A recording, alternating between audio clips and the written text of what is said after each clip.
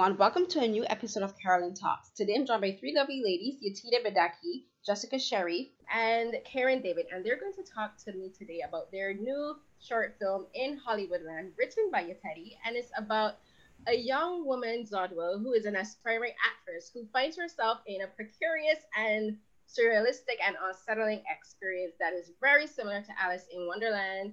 And we're going to get into all of the ways they follow the themes of the story, but also we're going to discuss women in Hollywood, women in the film industry, women in television, and we're just going to let things go where they may and see how that turns out. So ladies, if you would like to please introduce yourself, starting with your Teddy, then Jess, then Karen, and then tell us your parts in the film.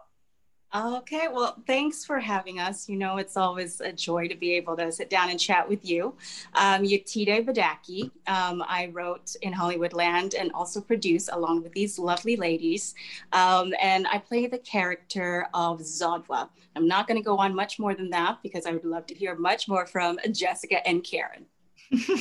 Thank you. And it's honestly, thank you so much for having us and spending this time. It's so fun to chat about all this and see, you know, since we're on Zoom, seeing all your beautiful faces is making me very happy. I remember I'm Jessica Sharif, and I directed the film, and I also produced with these two wonderful, incredible humans. Hello, everyone. Grateful to be here and excited to chat very much like, with my superheroes characters over there, Yetide and Jess. Type of idea. I'm Karen David, and I play Queenie, and I'm also a co-producer as well on In Hollywoodland. Like, one of the things that I found really interesting with the film was how you tied the theme of Alice in Wonderland and people do think of Hollywood as like this fantasy land, as though it's a fairy tale, when we know in truth it is not. It is very nitty gritty. It is very cutthroat, as we would say, to use an old quote, but it's also very I think it challenges people as individuals, emotionally, mentally, physically, all aspects of humanity. And I found it interesting because as a child, Alice in Wonderland was one of the stories I actually did not like, and it has to do with how the characters were written and drawn. They always creeped me out, whether I was reading them in a storybook or in a show. And I've never been able to actually really watch any iteration of Alice in Wonderland and felt comfortable. So when I saw you doing it with this film, even though it's not like, even though it has a very surrealistic feel to it, I was just like, I was already unsettled before we even got into the scenes that were very disturbing. So I was like, great way to face me and great way for it to tell me how to be prepared. So I wanted to ask you first, Yetide, like, what was the inspiration of using Alice in Wonderland, and while you were writing the script, and where you got the inspiration for that? Well, it's interesting. You actually already kind of hit on it. The idea of relate Hollywood to everything as that this kind Yetide of was writing interesting about, fantasy land, and that when you go down this rabbit hole into it, you start to find this gritty underlayer all within it, and so that you have this incredible magicalism, and then you also have this dark side that can show through. So it actually, you know, even in writing, it came out of a moment of frustration. I'd been in Hollywood. Actually, I was in North Hollywood at the time, so I guess technically I was in Hollywood, and I had been there for a while, and I found that I was becoming one of my day jobs was, or survival jobs as we call them, was being an apartment manager. And this was a moment I found I was becoming a really good apartment manager, and which was shocking and terrifying, because I went, wait a minute, I didn't come all the way here. I didn't go through all these trials and tribulations to become a really good apartment manager. And there were just, you know, thoughts that then really felt like they needed to come out, like the experience of moving through this world, and also in talking with other people and their experiences of moving through this world, and how, you know, there's so many of us that had experienced being othered, but we'd come with this whole fantasy And we're discovering some other parts to it. And these characters started to speak very much like, Pirandello's Characters in Search of an Author type of ideal. Promoting those important issues that speak to us. I just feel it's very universal. To see the similarities between these individuals. And so they just started to form themselves into these as well. What seemed like just something speaks to a truth familiar. That fortunately and also unfortunately, then speaking with new words. So it was interesting. It was all going into what you think you know, and finding the whole other spaces, all the other spaces within it. So that was really long.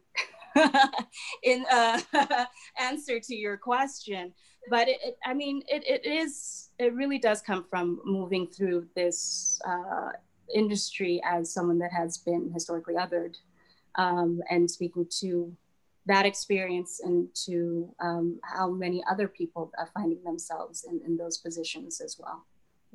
And for Jessica and Karen, how did you two become involved with the project, and what were your first initial thoughts about it? Because it is about Zodwa, but I imagine as women in the industry, like you would have immediately connected to it from your own personal experiences. So what was it like joining the project with Yetide, and your first thoughts on it? I'll go first because it was the order of, so we can keep it in chronological order only.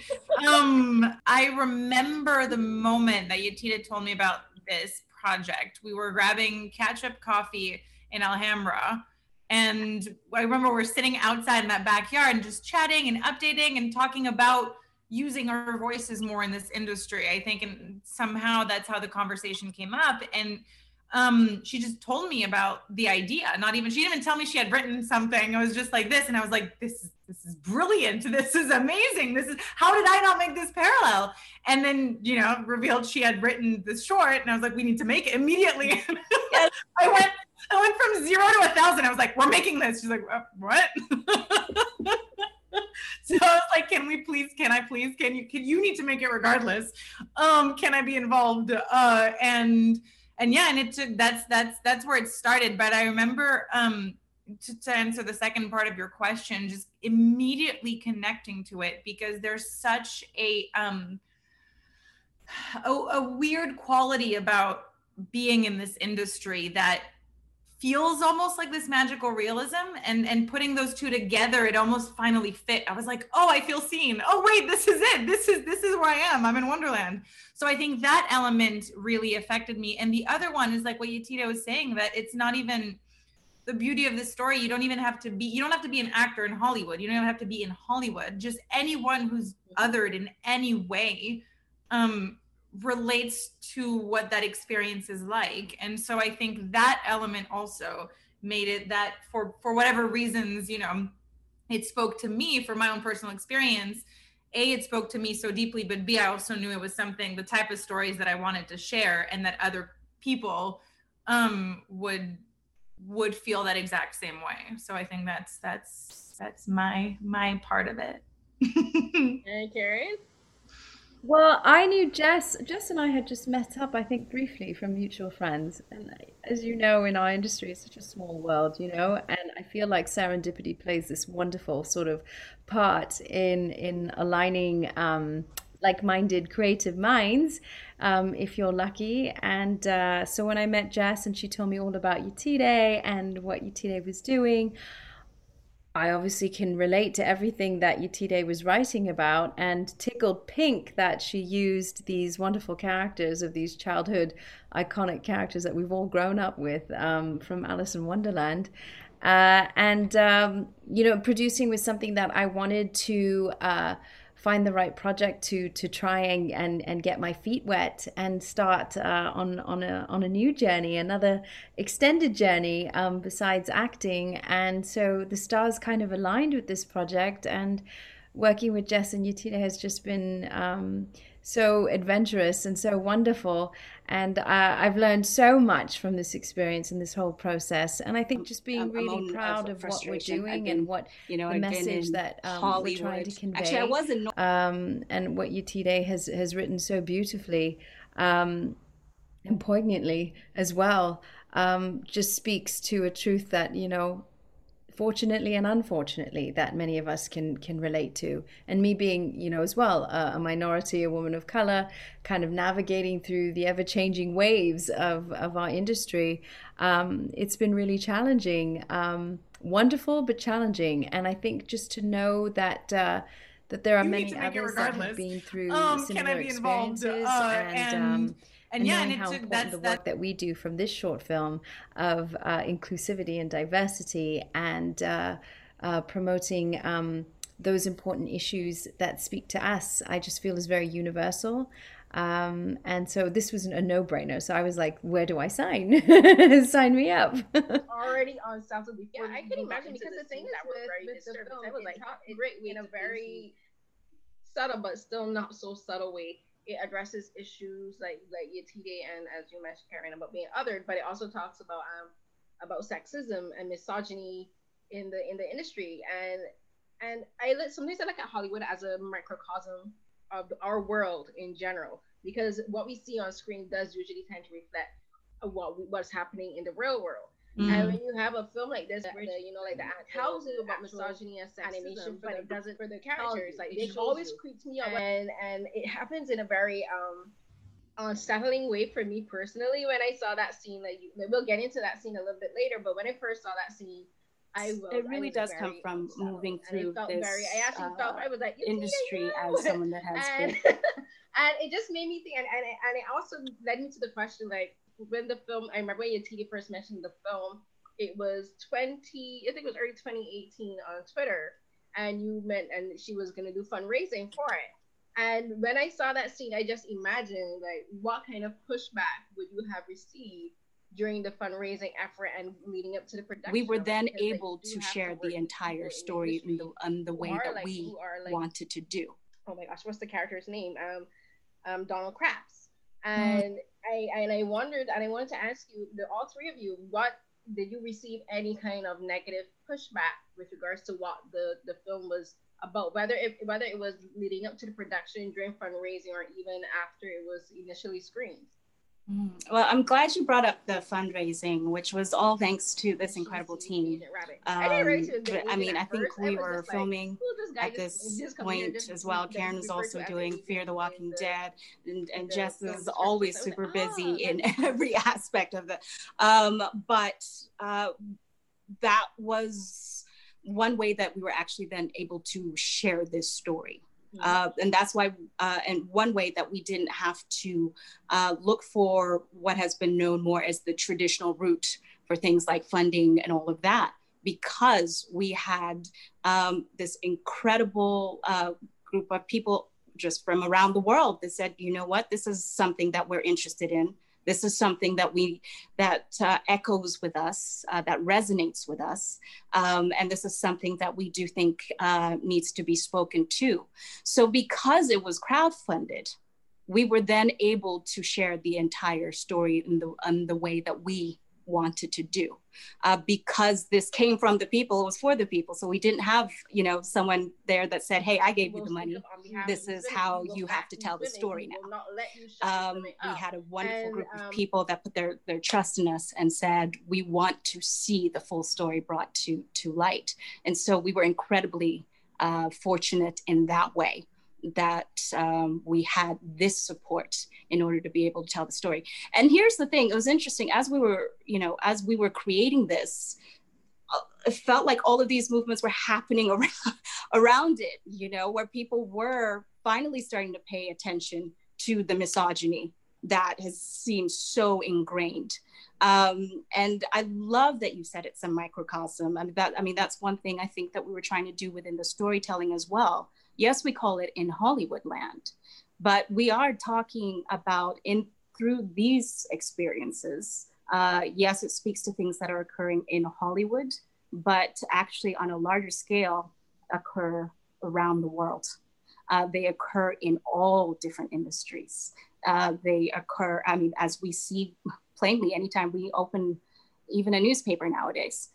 And so within this short, we got to address all that. So as far as pushback, again, we were lucky because this was crowdsourced. And yes, we were speaking to a larger issue. Give you the money. This is how you I think we refer to it as a lucid dream. Wonderful group of people. You know how you're dreaming, but when you have a lucid dream, you can actually affect what's happening within it. When you are aware that it is a dream, we were trying to mirror that with this experience, that as we're watching this, we're going, this is absurd, obviously. As we're saying that, as we're reflecting, we can then, because we're recognizing it's a dream, that we can then affect change within it. And I think I love your question so much. And Yetida's answer was absolutely perfect. I was nodding away. Because it raises also not just our film, but what you were saying earlier about how, art, film, but art in general reflects our society, and where a lot of times we learn.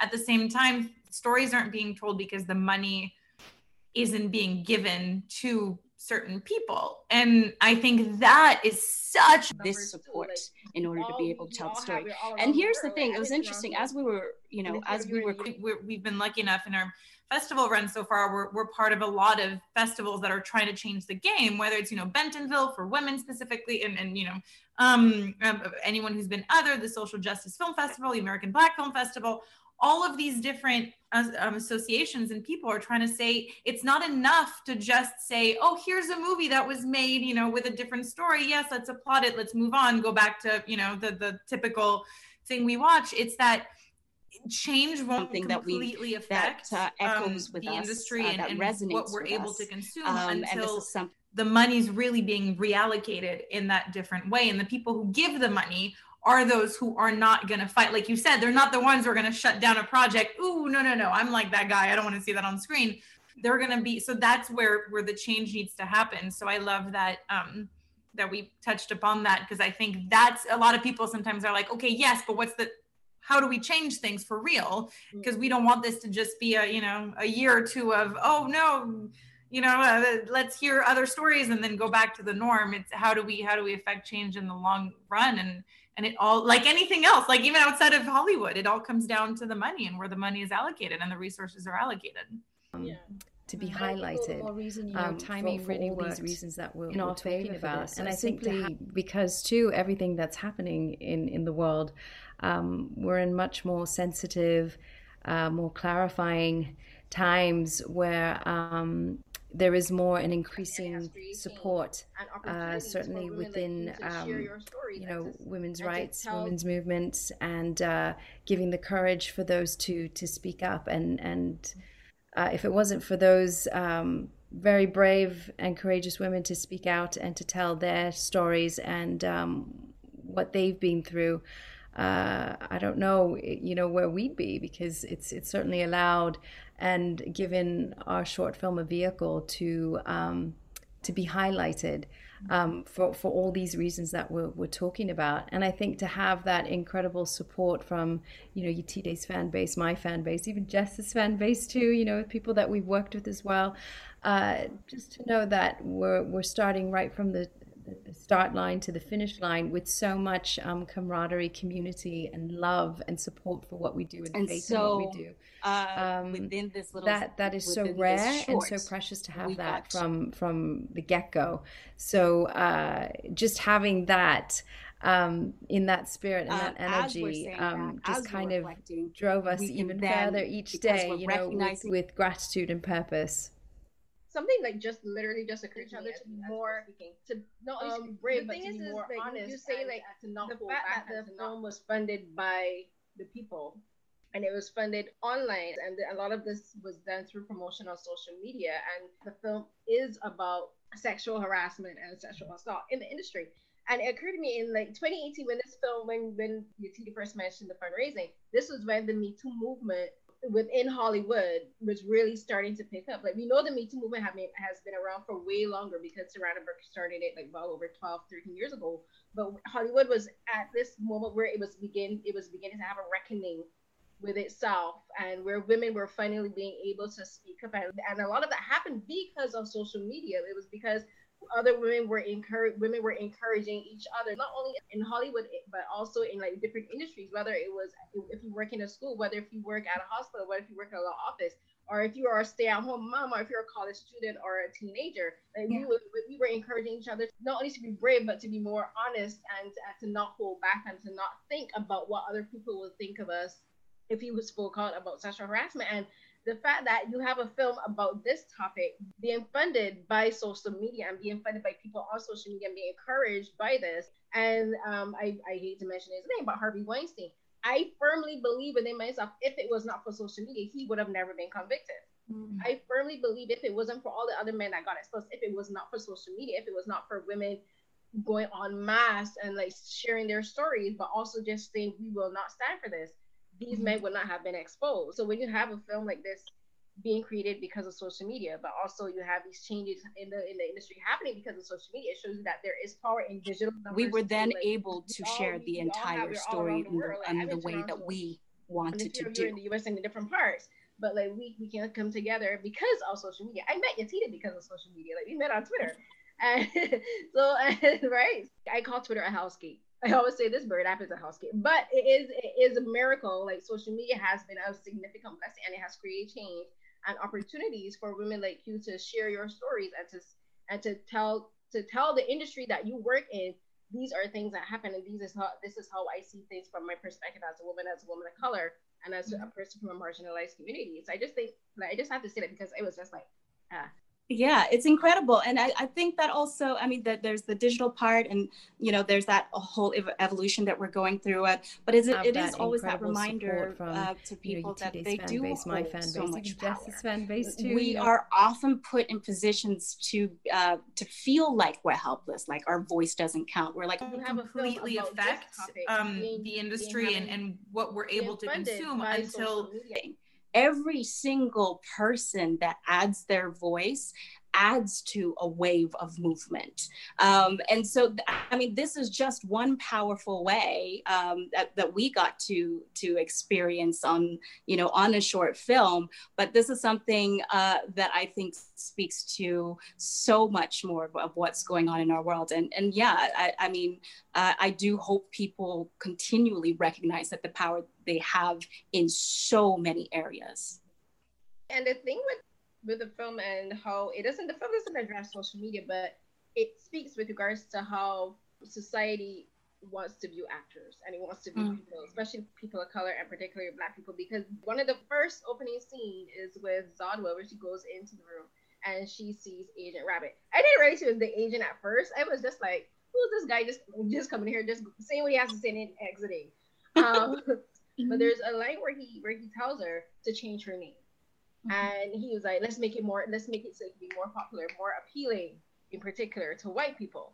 And that's one of the first things I think that happens, not only in the industry. I'm an immigrant. I'm Barbadian, and I live in Toronto. But one of the first things we do to identify ourselves is tell people our names. And there's so much, like my mom always says, there's so much power in a name. And the way how we and I think we have to command that people respect us for our names. And when he tells her, you need to change your name, that kind of like upset me a bit, because I'm like, but there's nothing wrong with her name. But in the industry, it's so common, whether it's film or TV or music, people of color in particular are encouraged or told and demanded that they change their names, which is the beginning of erasing their identity, which is the beginning of making them more palatable to white audiences there, because white is always right. And like if you want to accept it, people that have to be accepted, like they don't care if you're acceptable to the people in your own community. They're like, we don't care about your community. We want you to appeal to the white audience. So I wanted to ask you about that scene in particular, Yatita, but then also for you, Karen, as that you are an actress too, and like I'm sure you had experiences, because like for me, I'm a Black woman, but when people hear I'm from Barbados, and like I tell people my name is Carolyn. And I've had people mispronounce my name, and I'm like, it's one of the whitest names you could ever hear, but why are you still trying to add this weird inflection to it? I'm like, but you get what I mean, right? It's like they expect it to be one thing, but then it's like, oh gosh. But yes, sorry. I can completely relate. I get asked all the time, my whole life, did you change your name? And I would be like, why would you ask me that? They said, well, and they're trying to scrape for the right words. It's like, well, because you don't look like a person who should be called Karen David. And I'm like, well, that's my name. And no, I've never changed it. And they can't wrap their heads around that. And even when I go into castings, sometimes this is certainly when I was starting out, they would see my name on paper and automatically think that I was either a nice Welsh girl or a Jewish girl coming in. And I do have roots there, but nonetheless, I'm not, I don't necessarily look like my name. So like you, all the time, get asked, well, did you change it because you had a complicated name to pronounce? And they immediately jump to that conclusion. And I know that a lot of them, they say it as nicely as they can because they're just so curious about that. But it's something that we've had to live with, since I was a kid. They're like, "Oh, you changed your name." Oh yeah. Well, I mean, with a name like Yetide Badaki, that's definitely something that has come up, throughout my life. But the funny thing about the name thing, and this was a discussion also had with Jessica, throughout when we were even talking about names for the character and stuff like that. And we wanted something very specifically that may have not been seen as the norm. And actually what was really great is we found this name and it means of women. So that also added in so many levels to the script. But what I also realized, and a lot of times when people were talking about making a name more palatable, they're not only talking about the name. It's really tends to speak to basically your whole being. Some people might say, okay, it's just words, it's just letters arranged in a and way. automatically think that I was either a nice Welsh girl or a Jewish girl coming in. Mother is back. It holds so much weight and history, and in a way, it almost feels like my grandmother is always there because of this. So it was never a consideration for me that was going to go away. It is a part of me. So if anytime anyone would get into that kind of conversation about that, it felt like they were speaking more to making my whole being more palatable. But I mean, as someone said, and I want to give proper credit for it, but they said, if you can learn to say Daenerys Targaryen, you can learn to say all these other names. Wait, I was about to say, have you seen the Hasan Minhaj video where I think he's on Ellen or something, and he gets so angry because she mispronounces his name, and he's like, if you can say Timothée Chalamet, you can learn to say Hasan Minhaj. And then he just goes on. It's my favorite clip. Oh, I love that so much. And it's exactly that. It's a Targaryen. I can't even, Daenerys Targaryen. Yeah, come on. Yeah, there's, oh my gosh, I think it was a film. Was it, is it with Viola Davis, where the mother is like, if they can say Rachmaninoff, they can say there you go. Syllables, and your name has like 2, 3. To me, when that happens, it shows a lack of care. And it shows a lack of respect, because it's just like you don't want to say it the correct way because you can't be bothered to, because they don't want to be called, if their name is David, they don't want to be called Chad, right? They'll get offended. And I'll give you an example. Like, I work the school that I work for the Toronto District School Board. So the school in the area that I work at is predominantly Asian. So it's like Chinese, Korean, Southeast Asian, and South Asian. But the school in particular is predominantly Chinese and Southeast Asian. And my job is, I'm a lunch supervisor, so my job is to watch the kids while the teachers are having their lunch, keep them, like, make sure they eat their lunch, play with them outside, but also I go on field trips with them, and I'm like a classroom assistant. And on the first day, what I always ask the kids to do, because some of them are first generation Canadians, so like they moved here as like toddlers, so they moved here like some of them even like 2 weeks before they even start school. So they either don't speak much English, or they speak it but they're not comfortable because they're in a new environment. So some of them have like English names, and they have their traditional Chinese names. And I always ask them, what do you want me to call you? And I remember someone was like, but they're toddlers, it doesn't matter. I'm like, it matters to them. This is their identity. If their parents call them one name, and this is the name they want me to refer to them, but that's what I'm going to call them. If they, it may have the name Joanne on the farm, but if they have a Chinese name that they would prefer me to call them because that makes it feel more, that's what I'm going to call them as, right? And it's just something as simple as that. Even for a child, that makes all the difference. And it shows them from early that I care about their thoughts and I care about their feelings and their emotions. And it's the same thing for adults when they meet someone new, and if they think they have a difficult name, I'll be like, no, tell me how to pronounce your name. It matters, because if you can't respect my name, I don't expect you to respect anything else about me as a person. Yes. And also I love what you said, the whole like, oh, but it's difficult. But why don't you say Chad is easy? I'm like, it's easy for who? Because my parents aren't able to pronounce most American names because they, you know what I mean? That's not their language. So it's also this idea of, oh, it's easier to pronounce. Maybe Chris is easier for you, but for a lot of other people always that we've had to live with, majority of the world, that's not an easy thing to pronounce. So this whole like it's difficult to pronounce is even, it's such a centric, such a like English centric thing to say in the first place, which to me just is mind-boggling too, because it's like, well, what's difficult to you is not difficult to someone else. So just, you know, move your mouth around a little and learn how to do it. You'll get it. You'll get it. Colonizing mindset, as I call it. I can't. I know. Listen, I can be petty sometimes, but no, I love it. But at least you guys, your names aren't Karen. I know I'm getting asked by people now because Karen's obviously become this meme, and they're like, "Do you feel bad that your name's Karen?" And you know, everything that we talked about, I said, well, it really sucks that there have been some poor examples of what Karen means. Karen derives from Catherine. Catherine means pure. So it's heartbreaking that there were some Karens out there that did not represent the meaning of our beautiful name.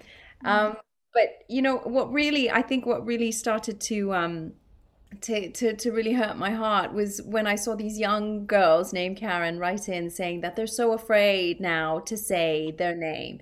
And I said, no. I said, our names were given to us out of love. My mom and my father, who I love and adore so much, they love the meaning of this name so much, and it came from a place of love. And that's all that matters. And I said, so let the good Karens out there be the true representatives of the spirit of what the name means, and set a good example too. Because I would understand where that comes from. I started the internet. That's the dark side of Twitter. You gotta have a laugh at it, right? But I hope it doesn't pass on to another name. I hope that stops. But no.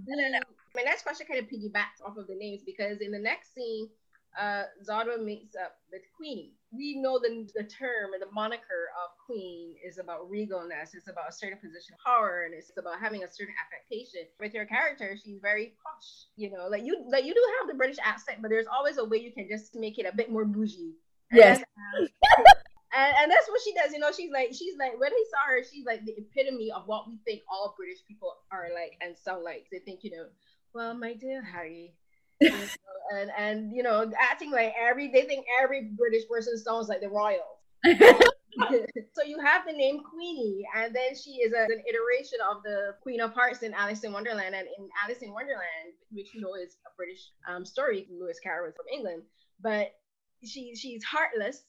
Mm-hmm. And she's cruel and she's vindictive towards Alex. And in Hollywoodland, Queenie is not necessarily like that, but she also doesn't care for Zodwa. Zodwa comes in all flushed and, you know, and anxious, and she doesn't bother to settle her. Say, are you ready for the audition? She just throws her into the deep end and just like throws her to the wolves. I feel, Karen, I kind of want to compare this to a role in Gallivant. And I know it sounds ridiculous, but like you're playing in Gallivant, you play this princess, and she's a very empathetic and sympathetic character. And she's very open and she's very lively, and she always breaks out into song. But then you have this other character, and she's very don't careish, and she's cold and cruel. And for you, like when you're playing a character like that, and I'm sure you've met someone like that in the industry, what did you bring to encapsulating all of that in the short space of time that you had for that character?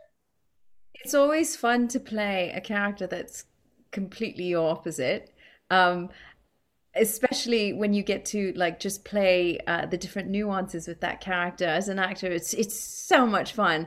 And getting these opportunities to play characters that are not so nice, I was like, oh, so this is what all my other friends who played baddies are. They're having so much fun playing.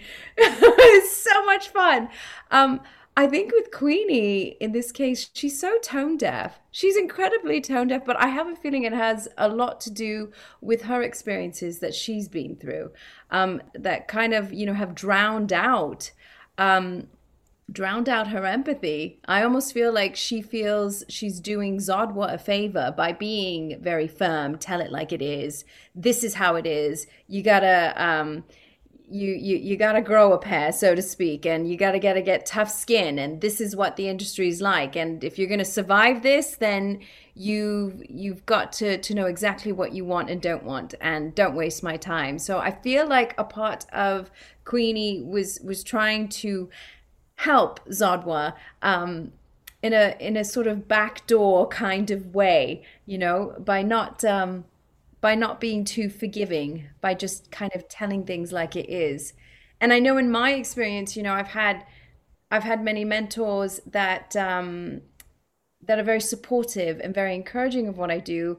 But one thing I did learn is sometimes the ones that care so much about you are the ones that give you the hardest time in a constructive way, because they take you seriously, because they see the potential. And so they don't want to sugarcoat anything. They just want you to go in with your eyes open and know that nothing's impossible, but you do have to go through these hurdles and challenges.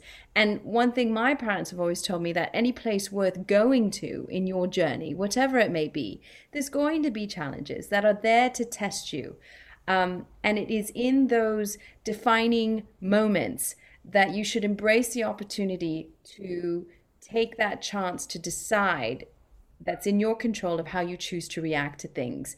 And so I wanted sort of to inject all of that into Queenie and try to find this happy medium between the coldness and maybe the tone deafness, but also with her kind of being firm and sort of acknowledging this young actress that's in front of her, and to say, you have so much to learn.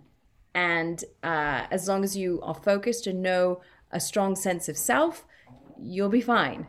But until then, you've got to learn some hard lessons in between. So that's kind of where I saw, Queenie at. And Yetide just wrote this wonderful scene. It's like you said, it's what you do with those moments in those scenes for that short period of time.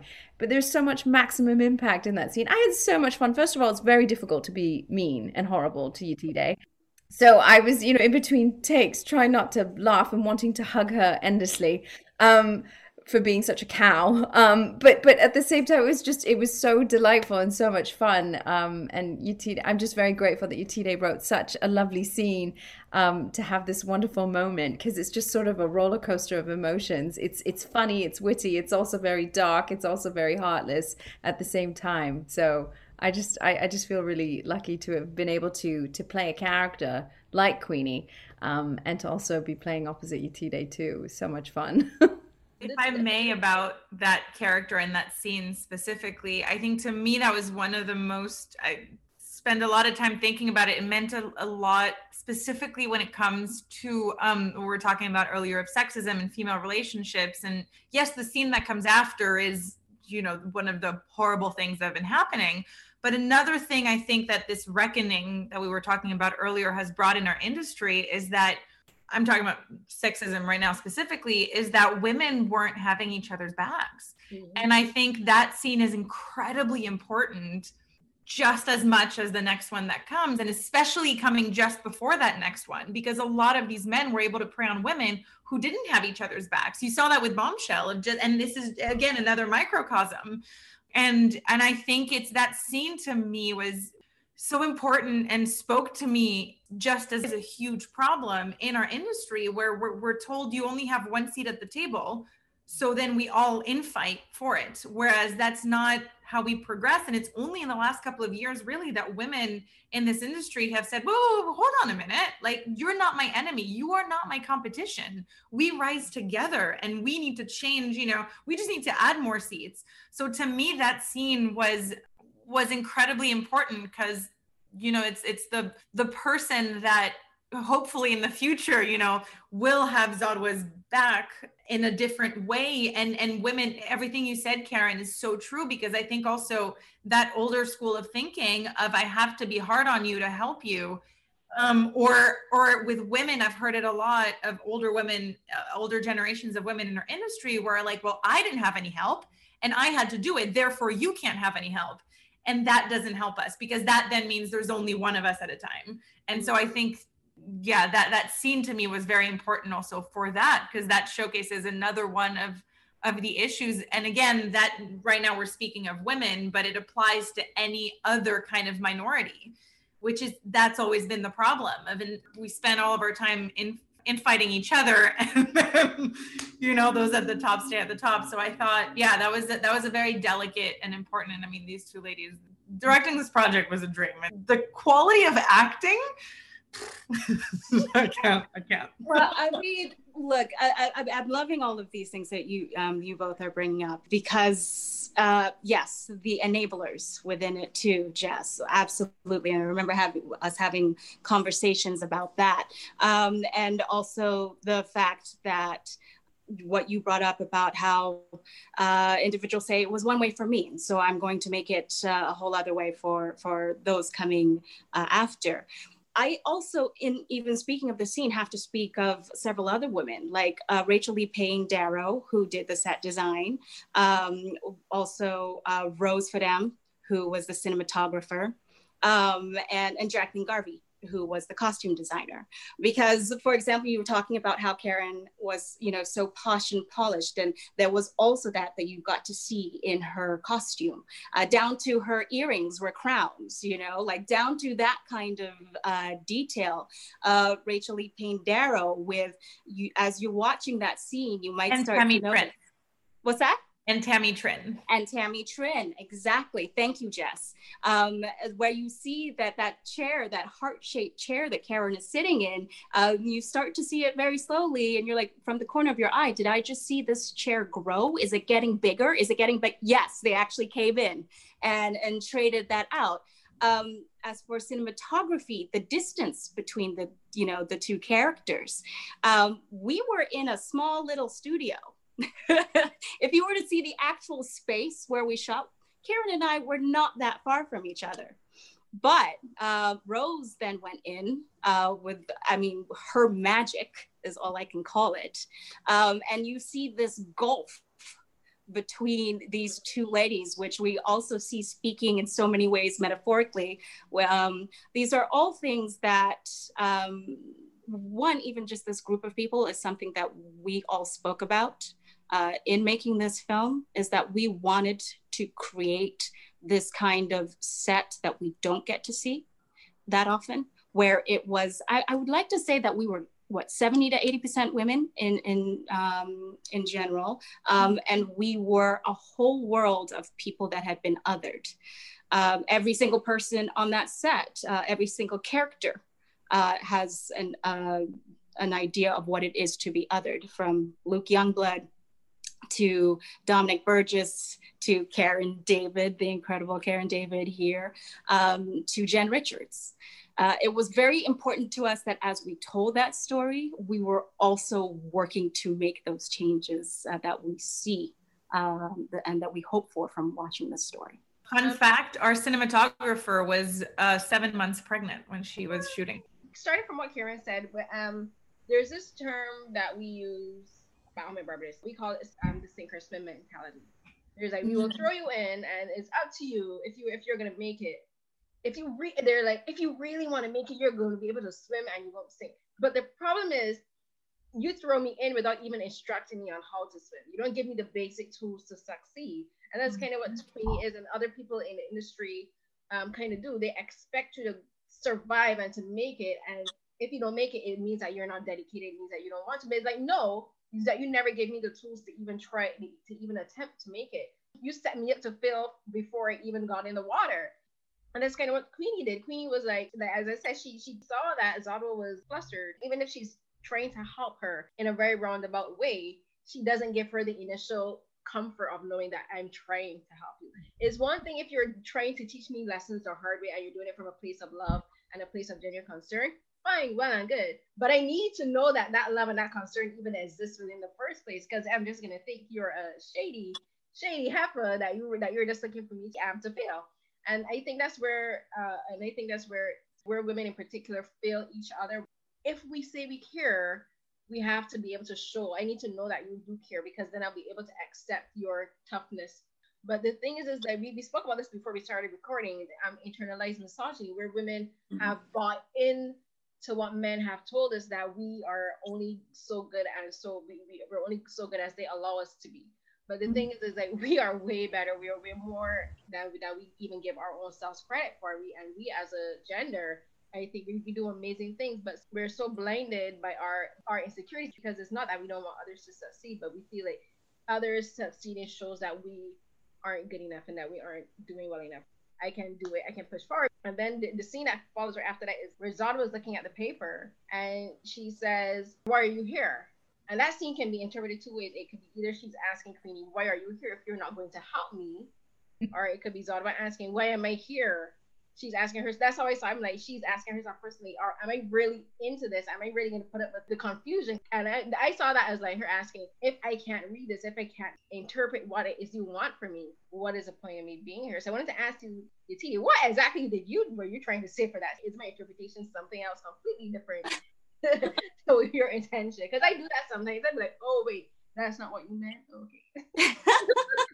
No, I love it. And I love hearing all of the in-depth thought that goes into it, because I mean, as we've spoken to, there was a lot that we were trying to cram into this short, lovely little dark fantasy. But you touched on this idea of being thrown in to the water, and there's this kind of sink or swim idea. And I'd have to say there are a lot of times within the industry where it does feel like, well, you should know this thing.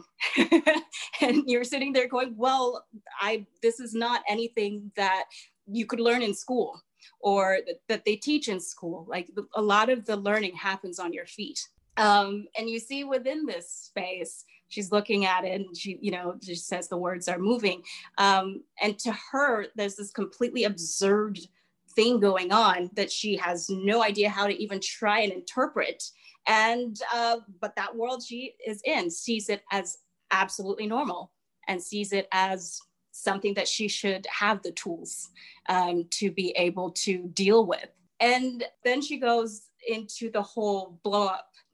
Not to put in any spoilers for people who haven't watched it, but I do want to try and speak specifically to the area that you're talking about, Carolyn, where she says, where we had Queenie say, why on earth would you think I'm here? And she says, well, to me, it doesn't even seem like you want to be here. And we see that for one, she's used her voice in a way that she had never previously intended. She then has to deal with the fallout of that. But that is a real question where there often seems in this absurd situation a true question as to, but why do we continue it? Why do I don't know your reason for being. I don't know your passions. I don't know what you're trying to do. Again, something that apparently is supposed to be just understood immediately. That's why one of my favorite things is to ask people their origin stories within different fields. I want to know why someone is in the position they're in. I then hopefully start to understand, okay, then how can we do this thing together?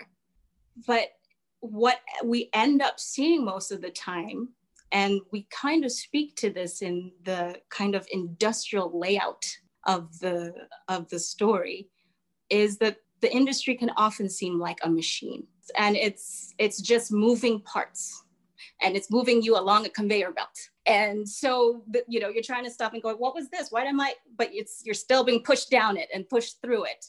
And for someone on the other side, for someone like Zodwa, for someone who's being othered, that is often what we're dealing with. That's what we're looking at. That's our viewpoint. where it just looks like we're being pushed through this machine, and someone sitting on the other side may unintentionally appear as one of the gears, rather as that full human being that they are, with their wants and their needs and the things that motivate them to be a part of this world. So we get to play with all of these things, again, within a matter of minutes, seconds.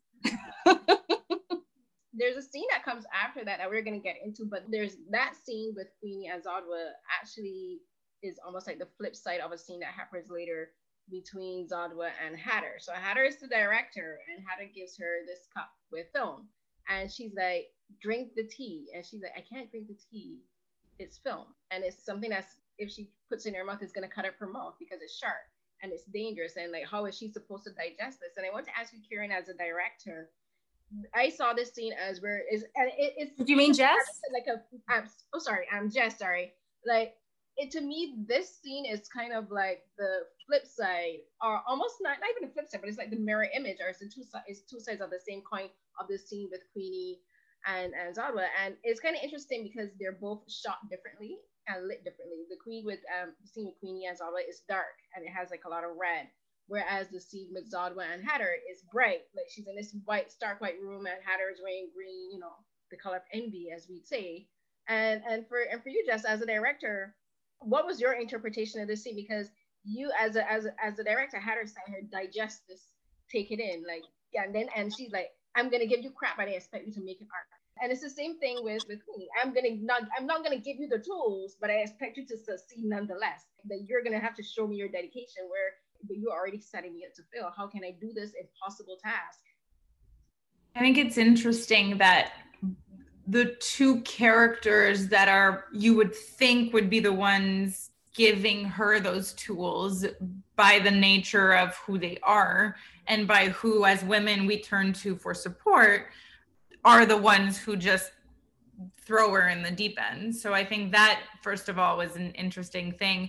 In terms of the light versus dark, I think when we were talking about the look of this and the beauty, but also the scary part with something like this, is that it doesn't follow the rules of our world. So we are the ones then defining the rules visually of what we're about to see. And so that's exciting, but also, requires 10 times more thought, because everything, needs to make sense. And the biggest thing that anytime Rose and I started sort of diving into that off of Yetida's wonderful script, was that we wanted it to look more and more like almost that dreamland, more and more losing touch with reality. So the way that the first scene, everything looks completely normal, and then more and more you're entering this just sort of everything's a little weird, and this is the final element of that, right? Like the way it's literally very clearly defined in the script of these 4 levels of madness,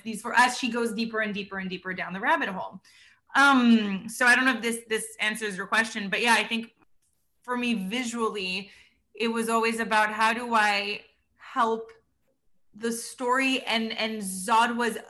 This story is very much from Zodwa's point of view. So everything represents also what she's feeling, which is how, in the scene before, everything is cut, everything's all over the place, everything's scary, and that's represented in it. And this is, in the other part, everything's, in the scene just before this, everything's scary and everything's cut into all different pieces and everything's sort of coming at her all over the place, because it also represents her panic mode that she's in, and versus this one, I think there's also an element of she's past this horrendous trauma, and yes, Hatter is throwing her into the deep end without giving her the tools like Queenie was, but we're now in a scenario where this is she has endured everything we've just seen, and on top of that, it's the disorienting factor. So again, to me, this film was always from the POV of Zodwa. And so that informed visually what was going on around her, how, from the set to the costumes, to the character, to the performance, to everything, to the, visually. So I think, I don't know if that answers the question, but that was sort of the goal where we're all together trying to go to, was to disorient her completely and sort of where she loses everything. So that, again, not to spoil the ending, but so that in order for that ending to work, we had to, you know, sort of remove all of her, what's the word I'm looking for? All of the stuff that helps her be her and stand up and stand tall. I think the grounding element. Yeah. Thank you. Yes. All of the grounding elements we had to just completely strip and remove. So I think that, I don't know if that answers the question, but that was the difference between those two scenes, is really that this one is just a lot past that trauma and just completely disoriented.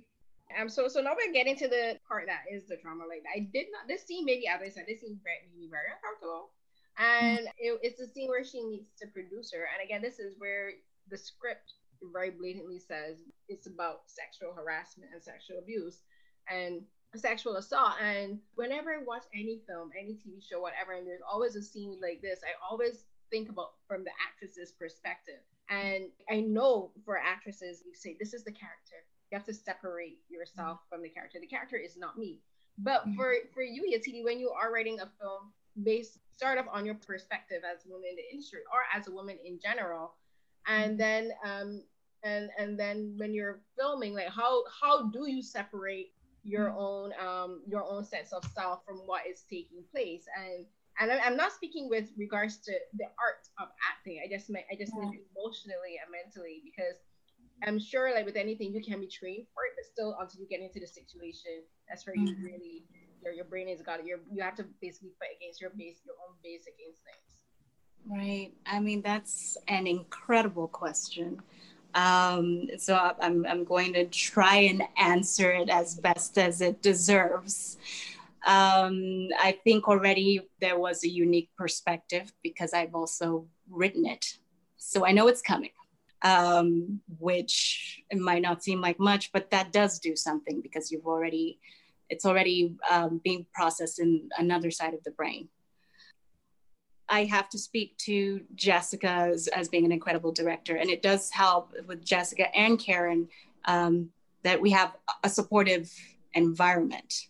And, you know, beyond these two incredible ladies, this whole room full of incredibly supportive individuals. It was a thing in writing this that if you are speaking of the experience of a woman through the industry, I mean, we know, looking even at the statistics for women in general, this is something that's going to come up, that often comes up in women's lives. Is sadly a fact. And so I didn't feel we could tell the story without, you know, that we're not touching on it somewhat. Luckily, we also have the incredible Dominic Burgess. You know, what's interesting was actually Jess who suggested him. And it's funny, I mean, it was an immediate thing. They were like, yes, that was back when we were in Alhambra having coffee. It was an immediate thing because I know Dom. I've had class with him for many years, and as Jess. And that was another thing, again, in a supportive environment with someone that I know is the absolute opposite of this kind of individual, that it helps that when Jess says cut, I know Dominic Burgess is there. And that's a friend, and that's a safe place. So, you know, that's interesting. This has probably been the most frank I've ever been about this type of experience. But it does speak to the importance of women having more of a say in making these kinds of stories and bringing these things to fruition, because I think there's a very different sensitivity about how it's treated in the space and how the individual is treated. So then I, in this space, had an easier time switching from this is the story we're telling to these are the wonderful, incredible people that are helping me tell the story. And I don't have to take this home with me. This is something that, yes, that a lot of women experience that I mean, we're also talking about seeing her go through this journey through the rabbit hole.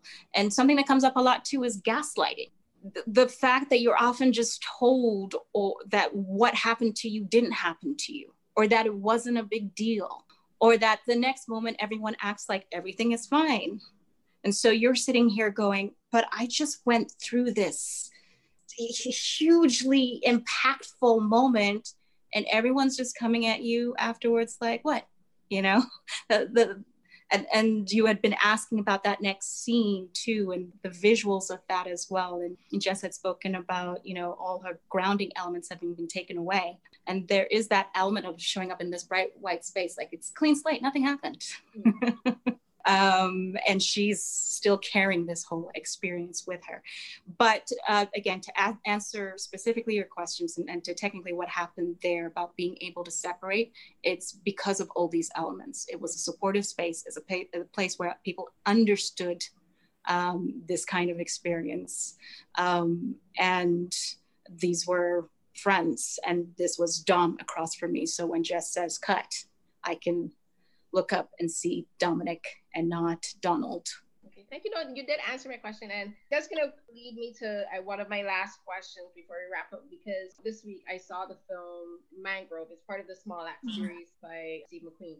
And there's a line that Letitia Wright says, the person she's playing, Althea, she makes a decision to defend herself in court against fake allegations. And she's at this point where she's like, I'm going to defend myself at court. And people are asking her why. She's like, because we need to be the protagonist of our own stories. Mm-hmm. And for me as a Black woman, when she said that, I think we all know this kind of thing instinctively, but like to hear it actually verbalized and placed in that own way, especially when all four of us work in the film industry, but from different perspectives.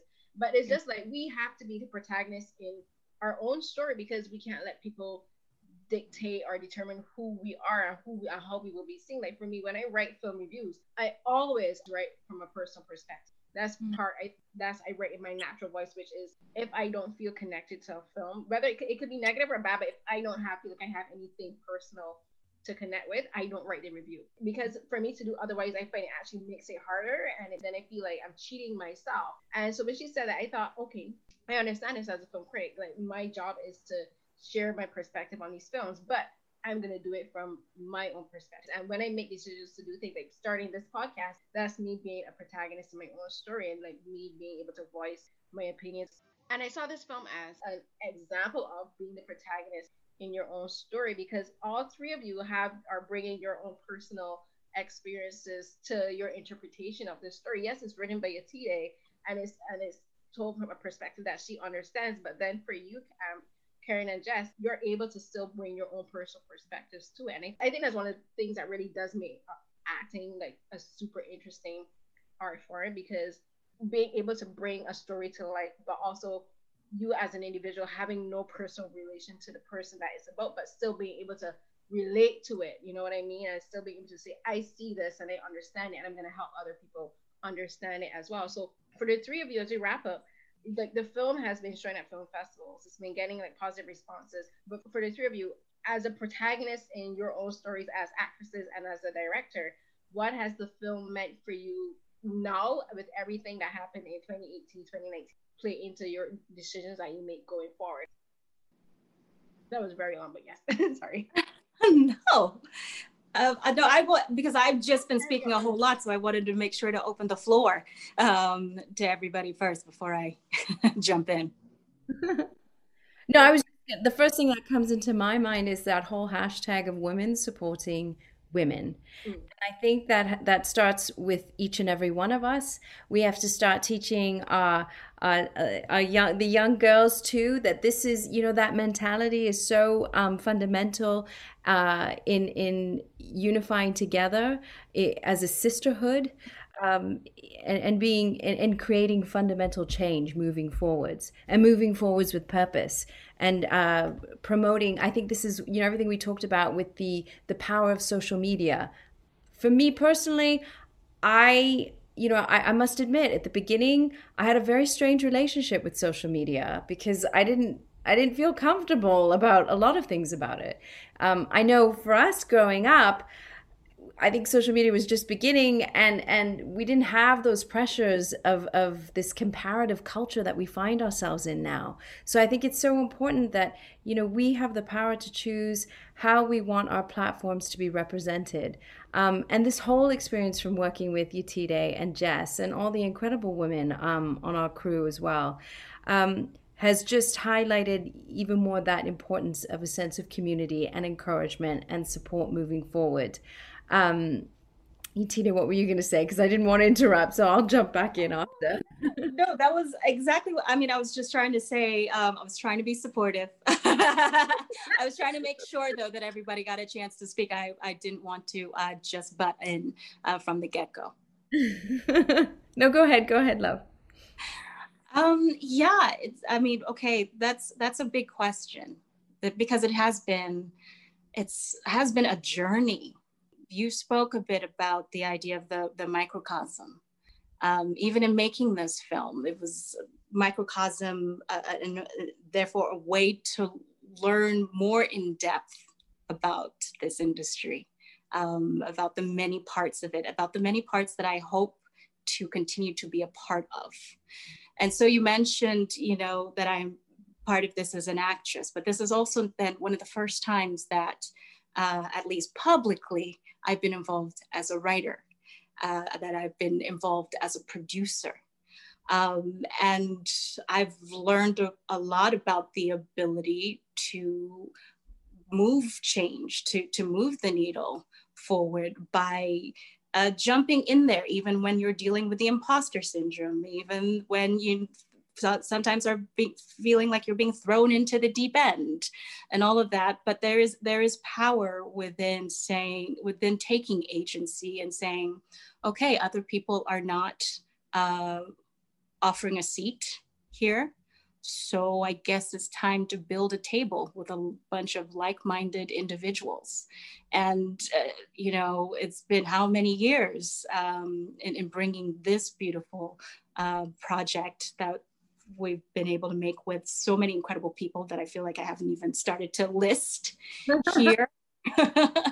But it has been a season of growth. And so moving forward, there is a whole lot more agency. I no longer just accept in a way that I used to, that if I ask, why is this way? And it's still that way, then I no longer accept, well, that's just the way it is. I'm accepting that there is a possibility to, Starz says this a lot now, hashtag take the lead for women. There's an ability to take that lead. It's not always easy. There are many bits to it. It doesn't always happen immediately, but there is an ability to take that lead. And like you said, be the protagonist in your own story. I think both of you said it so perfectly, both from a community standpoint and an empowerment standpoint. The only thing I would add specifically of what you were saying as the protagonist of your own story and on a personal level for me, I think is that, just a quick little background context. I'm a third culture kid. I always say I grew up in the sort of negative space between cultures, and between languages and between so many different things that I had a very fragmented sense of identity. And I think as a filmmaker, I ended up just, whether in documentary or in scripted, ended up telling a lot of stories that were very white, often male, and without even, and that's fine. I can tell those stories, but I think there's something in that if I'm taking something from this film, from Zodwa's journey, and especially from working with Yetide and with Karen, two women who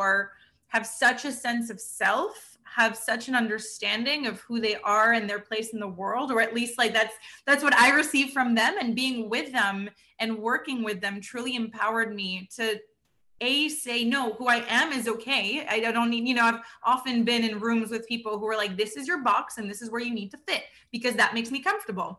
And here were two women who were just completely, themselves third culture kids and themselves, very open to what that means and having a sense of identity that is not quote unquote the norm, and how that affects you and your craft as a storyteller. And I think for me, on a personal level, that's definitely the thing I am the most grateful for about working on this film, and that I'm taking with me moving forward, as a filmmaker and as a storyteller and as a woman, as a person. And so I think that to me, I'm, will forever be so grateful to these two women, because it was the first time from a professional standpoint that I was made to feel complete and accepted completely as I am. So that I think speaks volumes to the both of them. Karen, do you have anything you wanted to add? I was just going to say that, as an actor, when you first start out, you're so grateful if you can even book a role. And I feel like, throughout this journey, if you're blessed and lucky to be able to meet with like-minded creatives and to be producing work that you truly believe in, and to be now in a position where we can choose the stories that we want to tell. I mean, there was a point before where I didn't have that choice, but now, you work yourself, through this journey, as these ladies will know. And if you are lucky enough to reach a position where you can do something good, I think that is an exciting turning point. And for me, this was it, to be able to start to sink my teeth into something that was meaningful, that was purposeful. And moving forward, I'm so inspired by what I've learned through this experience to continue to not be afraid to say no to stories that are not representative of these important issues that are so important to me. And I encourage other women watching, and even the men out there too, that it's so important to give voice to inclusivity, equality, and diversity. It's so important, and that starts within each of us and every one of us. Thank you so much for speaking with me today. It's been long, but you know what? It's been fun, and this is why I love doing what I do, because I just love learning from people and getting all the little nuances. To me, that just makes everything just better, makes me understand things better, and adds context. And so again, thank you so much for speaking with me. And so as we wrap up, the film is still showing at festivals. Which would you like to say which festivals people can watch it at and how they can watch it going forward? Yeah, up next we have Holly Shorts, which is screening, I believe, between November 9th and 15th. I believe our screening date is on the 12th. We literally just got an email about it just before this podcast on the 12th. But regardless, as you know, we keep announcing them as they keep going, because a lot of them you only announce a couple of weeks before. So I, highly would love for anyone who wants to find out more. InHollywoodlandMovie.com is our website. Everything's there. We have our trailer. We have all of the screening dates upcoming and otherwise, and all the information. So, and all the social media handles are on there. So InHollywoodlandMovie.com. And ladies, would you like to tell everyone where they can follow you on social media to see what you're up to? Well, it's easy here. It's on Instagram, Yetide, Yetide. On Twitter, Yetide Badaki. And yeah, you can always see what I'm up to on those two places. Jess? I'm at... Oh. Go ahead. I'm not. Oh, sorry. I never... Milo might be barking, so I always put on mute. I'm on Twitter. I'm at Karen David. And on Instagram, I'm at Karen David Official. And I am on both Twitter and Instagram, although I only use Twitter to read people and retweet people. But Instagram and Twitter, Jessica Sherif, SHERIF. Again, thank you so much for speaking with me today about your film and your experiences in the industry. And everyone, you can find me on Twitter and Instagram at CarrieCNH12. So that's CarrieCNH12. Keep up to date with any new reviews, articles, and podcast episodes and interviews that I've been doing. And also for this summer and further going into fall, actually now, as part of the African American Film Critics Association, I've been taking part in the virtual roundtables where we speak to Black creatives in the film and television industry. And most recently, we spoke to Sadiko Martin Green, star of Star Trek Discovery, and you can find our roundtable with her on the YouTube channel, as well as Yahya Abdul-Mateen for his film, The Trial of the Chicago 7. And today, before I recorded with these lovely ladies, I spoke to Justin Simeon, the writer and director of Bad Hair, as well as the actress Al Lorraine. And before that, we also spoke to some of the cast for Steve McQueen's Small Axe, Mangrove, and Lovers Rock. So you can check out the AFCA website as well as the YouTube channel to watch all of those interviews. Please, everyone, wear a mask, stay safe, and use common sense. Yes, please. Thank you so much. Thank you.